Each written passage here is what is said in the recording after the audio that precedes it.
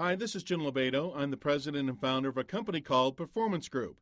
You're listening to the podcast version of a program that originally aired on BizTalk radio show. I started BizTalk so you can have access to today's leading experts about growing your company and yourself.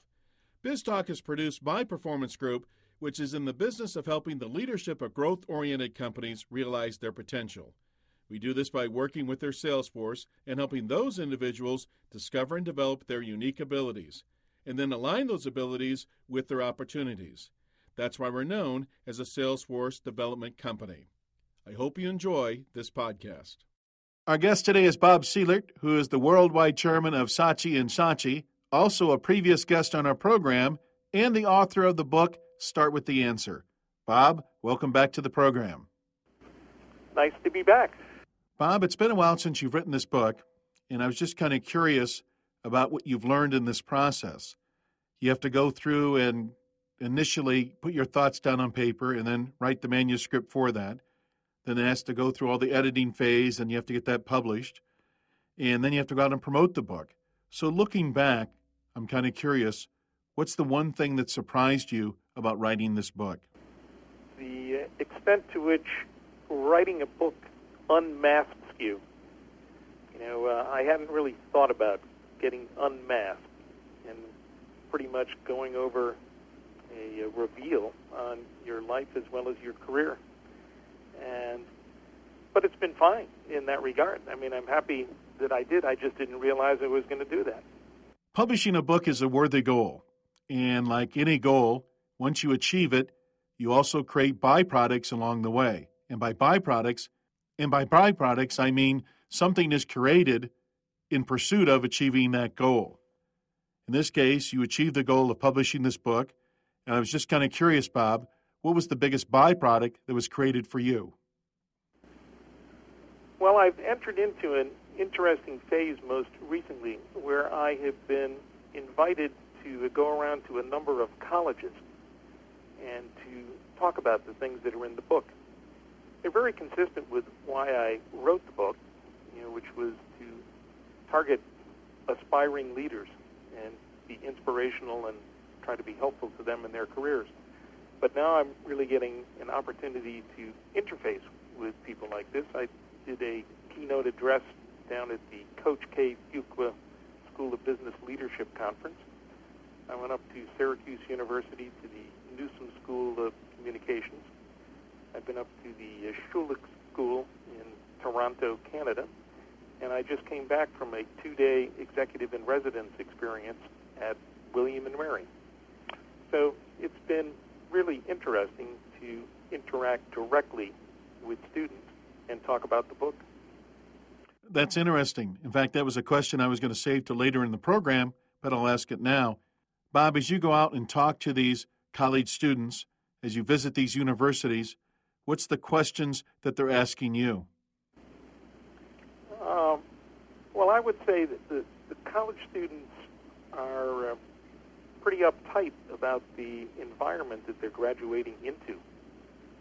And it's somewhat of a cold, hard reception in terms of getting off and finding a job. So they've been particularly interested in tips as to how they can go about successfully landing a job. And it's been part and parcel of just a larger interest in how they can build a career in today's environment. Okay. And is there one piece of advice that you're consistently giving to the college students?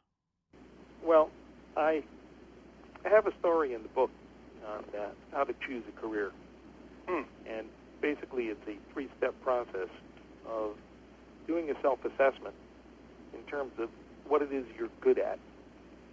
And you should start with yourself, but you should also utilize friends and family and professors and things like that. And once you have that down on a piece of paper, the second thing you should do is to similarly write down what is it that you really like to do? What turns you on? What grooves, makes you get up in the morning and want to go off and do something? So if you put those two things together, what you're good at and what you like to do, then your third step is you want to identify a company that highly values those attributes. And if you put those three things together, what you're good at, what you like to do, in a company that highly values the things you want to be all about, that's going to make you successful and happy in your career. And for those of you who haven't read the book yet, there is a chapter on how to choose your career, and there's a whole section on how to manage your career. We're talking with our guest, Bob Seelert, and the book he's talking about is Start with the Answers and Other Wisdom for Aspiring Leaders. Bob, you've been scheduled to come on this program for some time, which has given us an opportunity to go out and ask the audience, what would they like to have the answer to? I basically went out and said, hey, the answer man's coming on. If there was one question you'd like to have an answer to, what would that be? So, Bob, they have provided us with some questions today. And what I thought we would do was just go through and ask you some of the questions that the audience has been asking me. Terrific. Our first question comes today from the preparation work I was doing for an executive briefing that I held. It was for company presidents. And I talked to my friend Barry. Barry owns an investment firm. And Barry and I were talking about who was going to be at the executive briefing, and given the environment we're in, what's the one question we should be asking these company leaders? So the question that Barry came up with was, what's the one thing you know to be true in your business, but there's no proof of it by the way you're running your business? And you have something similar in your book, Bob, where you talk about getting truth out on the table. So the first question really comes from, what do you do as a leader when you find a department head or a division head who's really not confronting the reality and they're not running it the way they should be because of that? How do you get them to see what's really going on? Well, I do believe that getting an open, honest, candid assessment of the facts out on the table is the absolutely essential starting point for making progress. Because until you do that, you're just not in a position to deal with the situation. There's a great tendency, particularly when the truth is ugly, to want to pretend that things aren't going to be that bad. I think in a leadership kind of sense, you need to instill in your organization that you believe that an open, honest, candid assessment is the way to make progress. And you need to have your people know that you encourage them to come forth and to start everything that way. That being open, honest, and candid is highly valued in the company. It's not something that you want to just sweep under the rug. You don't want a bunch of just yes people bringing you the good news. And a lot of that is just the way you carry yourself and the expectations that you set with your organization in terms of how people are going to behave. Does making excuses get in the way of getting truth out on the table? It usually does get in the way, in my judgment. It's, people want to kind of explain away what's happening as opposed to deal with the reality of what's happening. And it's much better to do the latter than it is the former. There's a Bible saying that says, the truth will set you free. The modern version of that is, the truth will set you free, but first it'll make you mad as hell. And I was just wondering, Bob, from your experience, where you've been involved in different companies at different levels, what's the one thing that Bob Seelert has learned that's kept him grounded so you can stay effective as a leader? Well, I think the first thing you need to do is you need to come to know yourself very well. And you need to ask yourself, who am I, what do I believe in, what do I stand for, where am I going to draw the line, what are the values, beliefs, principles, and practices that are going to guide me in my career, and then you need to live by that. I had an experience back in 1982 at the Aspen Institute that helped me to think through a lot of basic things in that regard. And when I got done with the experience, I came home and I wrote what was called a personal statement. It's on page 26 of my book. And whether or not somebody agrees with what I wrote down in my statement, I think doing that kind of process is a useful thing for everybody to kind of ask themselves, who am I, what do I believe in, what are the values, beliefs, and principles that are going to carry you forward. And once you do that, and if you live by it every day, then people really know who you are as a leader. They know what to expect. They know, what banner you're carrying into the fray. And I think that's an important thing for leadership. Bob, you've consistently talked about how great communication is needed in order to be an effective leader. And that's one of the questions that came up from our audience, and that was them questioning how effective they were in communication. So there's really two parts to this question. The first part is, Bob, in your leadership role, do you consider yourself to be a great communicator? I believe that I've gotten quite good at it, but it's like a lot of things. The more often you do it, the better you get. And I just think it's a terribly important thing to do, particularly in tough times. I mean, I've been reinforcing that in tough times, I think you ought to increase the frequency of your internal communication. You ought to heighten your personal presence with your organization, because people are understandably nervous. In some cases, they're downright scared.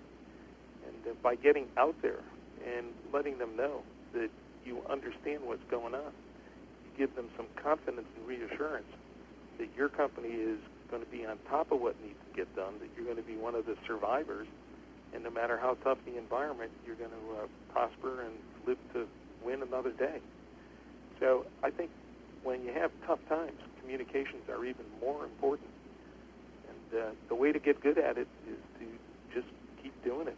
Wade out there, get your feet wet, and learn from experience. So what you're saying is, if somebody who's listening to this program feels they're not a great communicator, just keep working at it, and they'll just get better at it. Exactly. As a leader, the one constant is change. You're always looking at how the organization needs to change to stay effective, efficient, and competitive. And recently, there's been plenty of reasons to change your organization. I was just kind of curious, Bob, as a leader, when you know change is going to be difficult, when you know it's going to be tough for people to make the adjustment, how do you get your people to buy into the change that needs to happen?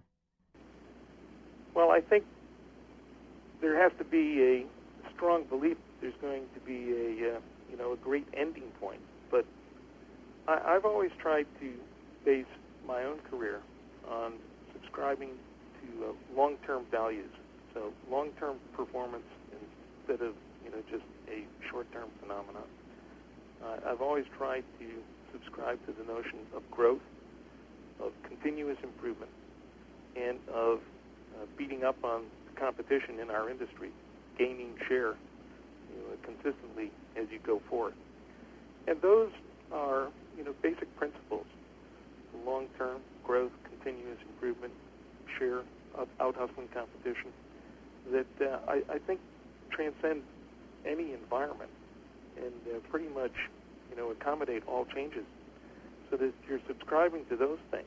What you're trying to do is to take advantage of change in order to further get ahead on those values. So almost embrace change as a competitive advantage. Yeah, and I think in the tough times that we're in right now, enlightened companies are going for share of market, so that when the inevitable rebound occurs, they'll get their disproportionate fair share of the gain. As I talk to company presidents, one of the consistent things I'm hearing is that everything is open to examination right now. They're looking at every corner of their business, trying to figure out if they should change it, should they improve it, or should they quit doing it. And some of the feedback I'm getting, Bob, because everything is open to examination and everything is on their table right now, at times, some people are feeling overwhelmed. Under those conditions, Bob, what have you learned that helps prevent you from getting overwhelmed?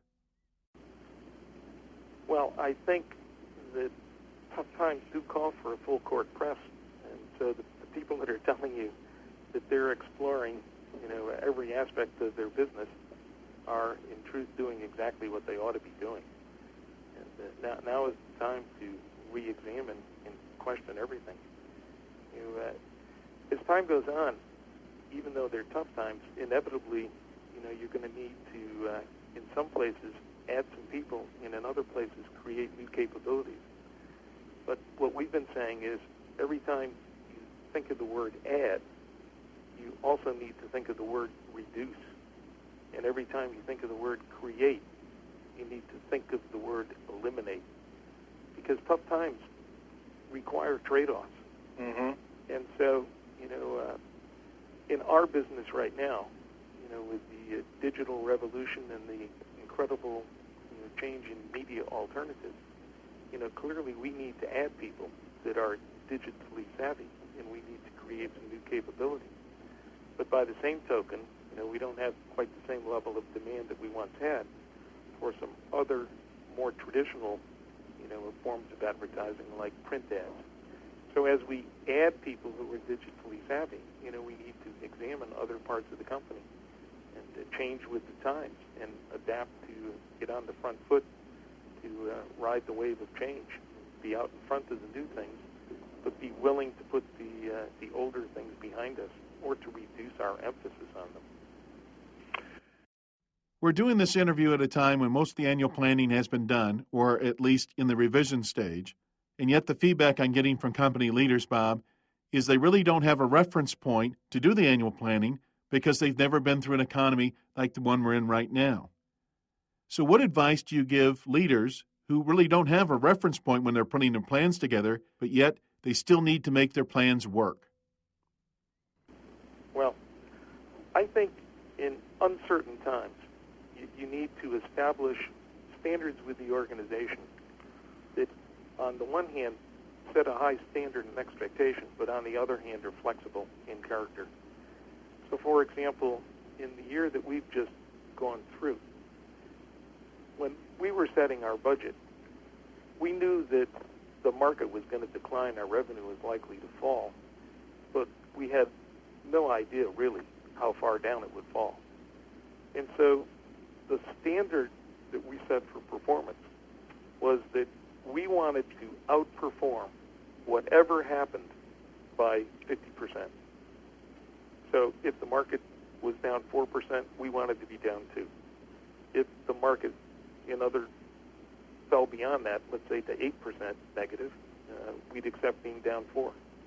If by some miracle in the second half of the year it turned around and it was a +2%, then we'd want to be a +3%.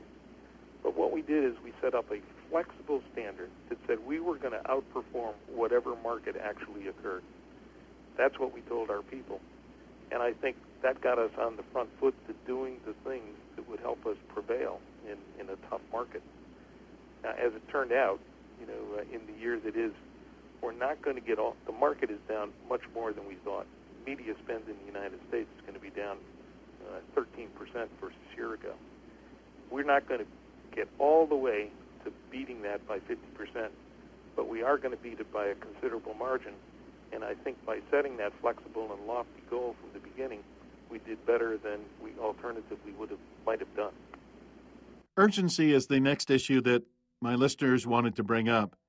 As a leader, Bob, you tend to have these ideas, and you want to turn these ideas into reality because you know the timing is right, or it's the right thing to do for the organization, or it's right for the marketplace in order to get a competitive advantage.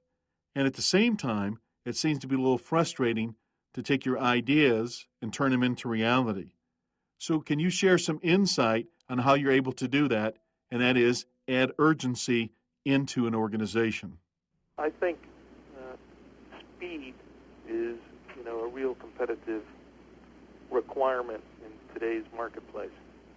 And one of the things that we've done to keep our people focused on taking action in the short term is that we always develop what we call 100-day plans. So, yes, we have strategic purposes and things that we want to accomplish in the long term. That's our inspirational dream for the company. That's our purpose. That's, an ongoing kind of challenge. But we ask all of the leaders in our organization to also put together what are the 6 to 8 things that you're going to get done in the next 100 days, not the next 3 or 4 years, the next 100 days. And then we, at the end of that time frame, we take stock of where we are, Hopefully we've knocked a number of them off. Some of them get recycled. But, we start anew with a new 100-day plan. And keeping our focus on the short-term accomplishments that all fit on the path to long-term progress, I think is one way of, dealing with this sense of urgency and the need for speed. Keep focused on that. Our guest is Bob Seelert, and we're talking about his book, Start with the Answer, and Other Wisdom for Inspiring Leaders. Bob, that's some of the questions that our audience wanted to ask you, so thank you for your insight on that. I'm going to switch gears here for a little bit and ask you about leadership with our current president. Given the situation he was put into and given everything that's on his plate, just from a pure leadership role, how do you think he's doing? Well, President Obama certainly picked up a tough set of circumstances. It was a tough job to inherit. Yes, it certainly was. And so, he's a man who I think came in with a vision of where he would like to take things. One may or may not agree with that, but I think he does indeed have a vision as to where he wants to go. And I think the one thing that I wish that he would focus more on is a story I have in my book regarding the importance of excellence and execution. The wisdom at the end of that story says a good idea poorly executed can be worse than no idea at all, because it usually doesn't work, it can cost a lot of money, and it can take a lot of time. And I think some of the things that have been done have started out as good ideas, but the big problem is achieving excellence in execution. So, for example, I thought it was personally a good idea to appoint Larry Summers. I studied economics, Keynesian economics, at Harvard University. And while that had been passed by the Milton Friedman Monetarist School, I actually thought, given the deck that Obama inherited, that a dose of Keynesian economics might be just what the doctor ordered. Mm-hmm. Larry Summers said that any dose of Keynesian economics ought to be timely, targeted, and temporary. And I thought those were three really good guidelines. But with all of that, what I thought were good ideas in place, what happened next is that everything just got delegated over to Congress. And so we ended up with a stimulus bill that I think wasn't anywhere near as timely, as targeted, or as temporary as it could have been. And, we're now reading that by the time we get to the end of this year, only about a quarter of the stimulus money will be in the marketplace. Mm-hmm. I was over in Paris a few months ago, and they had a smaller stimulus bill, but 75% of their stimulus was in the market by July 1st, and 100% will be in the market by the end of the year. So, I think paying attention to the detail and excellence and execution is something that great leaders need to do. They need to insist on the part of their organization. And in my mind, there's been too quick a handoff and too much delegation to others. And you need to really set tight priorities, stay focused on them, and making sure that things are executed with excellence as well as just being pursued. So to a certain extent, maintain ownership of those projects so they get driven through. Yeah, and I think, it's how tight you set your priorities. Right. You need to kind of save the time and save some of your focus, for the hard work and the execution of detail, not just, setting a direction. Bob, the title of your book is Start with the Answer, which is really about knowing where you want to go. As you look out over the landscape, who is doing that today? In other words, who is executing really well today, even in spite of what's going on around them? Well, certainly the Walmart organization is, continuing to execute with excellence in the environment that we're in. I mean, they've always been very big on attention to detail and excellence in execution. And I think that combined with their promise of always the low price, is paying real dividends in the environment that we're in. In the growth kind of environment, Apple continues to do an incredible job. And I just read the Fortune magazine article naming Steve Jobs the CEO of the decade. Mm-hmm. And this guy has been, a great thinker, a great innovator, and he's now in stage 3, as he saw it, of the emergence of the computer. And we're with the technology and products that he's brought to marketplace. He is, quote, creating a digital lifestyle. And certainly, if we look around us, we see that happening every day now with the iPod, the iPhone, and all of the applications and everything that's going on. You have stated that advertising follows the economy. If that's true, Bob, in your opinion, where do you see the economy headed next year? Well, Ben Bernanke says the recession is over. I think technically, in terms of definition and among economists, he may be right. But I was down at my mobile station the other day, and I said to the mobile station owner, "Hey, Art, Ben Bernanke says the recession is over." And he looked back at me and he said, "Ben Bernanke is full of blank," a 4-letter word.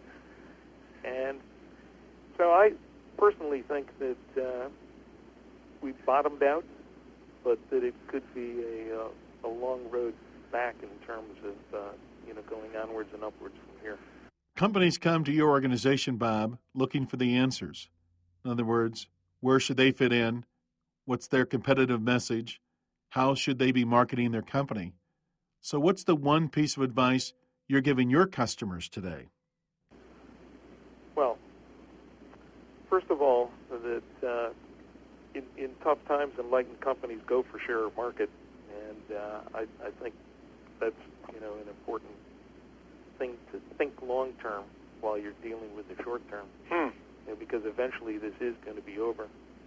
But the other thing that we're telling them is that we need to reframe a lot of our messages to assure relevance in the environment that we're in. I mean, these are tough times, and so you want to have a message that's tuned up to be compelling in that kind of environment. Bob, on our program was Jeff Colvin, and he wrote the book, The Upside of the Downturn. And in the book, he had the fundamental question that leaders need to be asking themselves today. So I'm going to ask you the fundamental question that really comes from Jeff Colvin. The fundamental question is this: is my industry being thrown off its normal trend line and things will go back to the way they were before, or is my industry fundamentally changed and will never go back to the way they were before? So in answering Jeff's question, Bob, for your industry, is it being thrown off its trend line and it's going to go back, or has it fundamentally changed? I believe that our business is a timeless bridge between, on the one hand, companies who make products, and on the other hand, consumers or customers who have needs to be fulfilled. And so, we're around for the long term because anybody who makes stuff wants to sell a lot of it, and we're the conduit for getting the information out and having it fit with consumer needs. So I think our business is going to be dramatically changed by the change in media and the way people are consuming information. And so, if you're in the newspaper business, I think newspapers are going to be around, but they've been down over the course of the last few years, at 25-30%. Mm-hmm. Digitally based mobile communications on the internet and over screens of any kind are up 15% in the market that's down 13. So they got, a differential of 28 points, relative to the market trend. So we need to adapt our organization to be able to execute in all of the new mediums. That's a challenge for us. But I think there's a continuing and timeless need for this communication bridge between companies who make stuff and consumers who have needs to be fulfilled. And that's the role we play. Your future is where your focus is. So where's Bob's focus today? My focus is on seeing our organization reshape itself to whatever degree is necessary in order to deliver the right kind of messages in the future world. And that's really a big part of our focus. Our guest is Bob Seelert. We've been talking about his book, Start with the Answer, and Other Wisdom for Aspiring Leaders. Bob, is there one question today that we haven't asked you that we should have covered on the program? Well, I think we've covered all of the things that were top of mind with me, to be honest. Good. Bob, if the audience wanted to learn more about your book, where would they go to find that information? Well, I have a website for the book, startwiththeanswer.com. They can kind of peek into it there. They can see what I've been doing most recently. And, you can always order the book at Amazon. I want to give our audience one libetoism today, and it's this. To know and not to do is not to know. And Bob has definitely given you a lot of the answers, and the answers you haven't gotten tonight, you can definitely find in his book, Start with the Answer, and Other Wisdom for Aspiring Leaders. So now there's no reason for you not to know and simply go out and do. Bob, thanks for being on the program. Okay, Jim. Thanks very much. This or other BizTalk podcast may be downloaded by visiting our website at www.biztalkradioshow.com, or you can subscribe to BizTalk through iTunes. If you want to learn the strategies how to take your sales force to the next level, you can contact the Performance Group at 800-550-9509, or visit us on the web at www.pmgllc.net.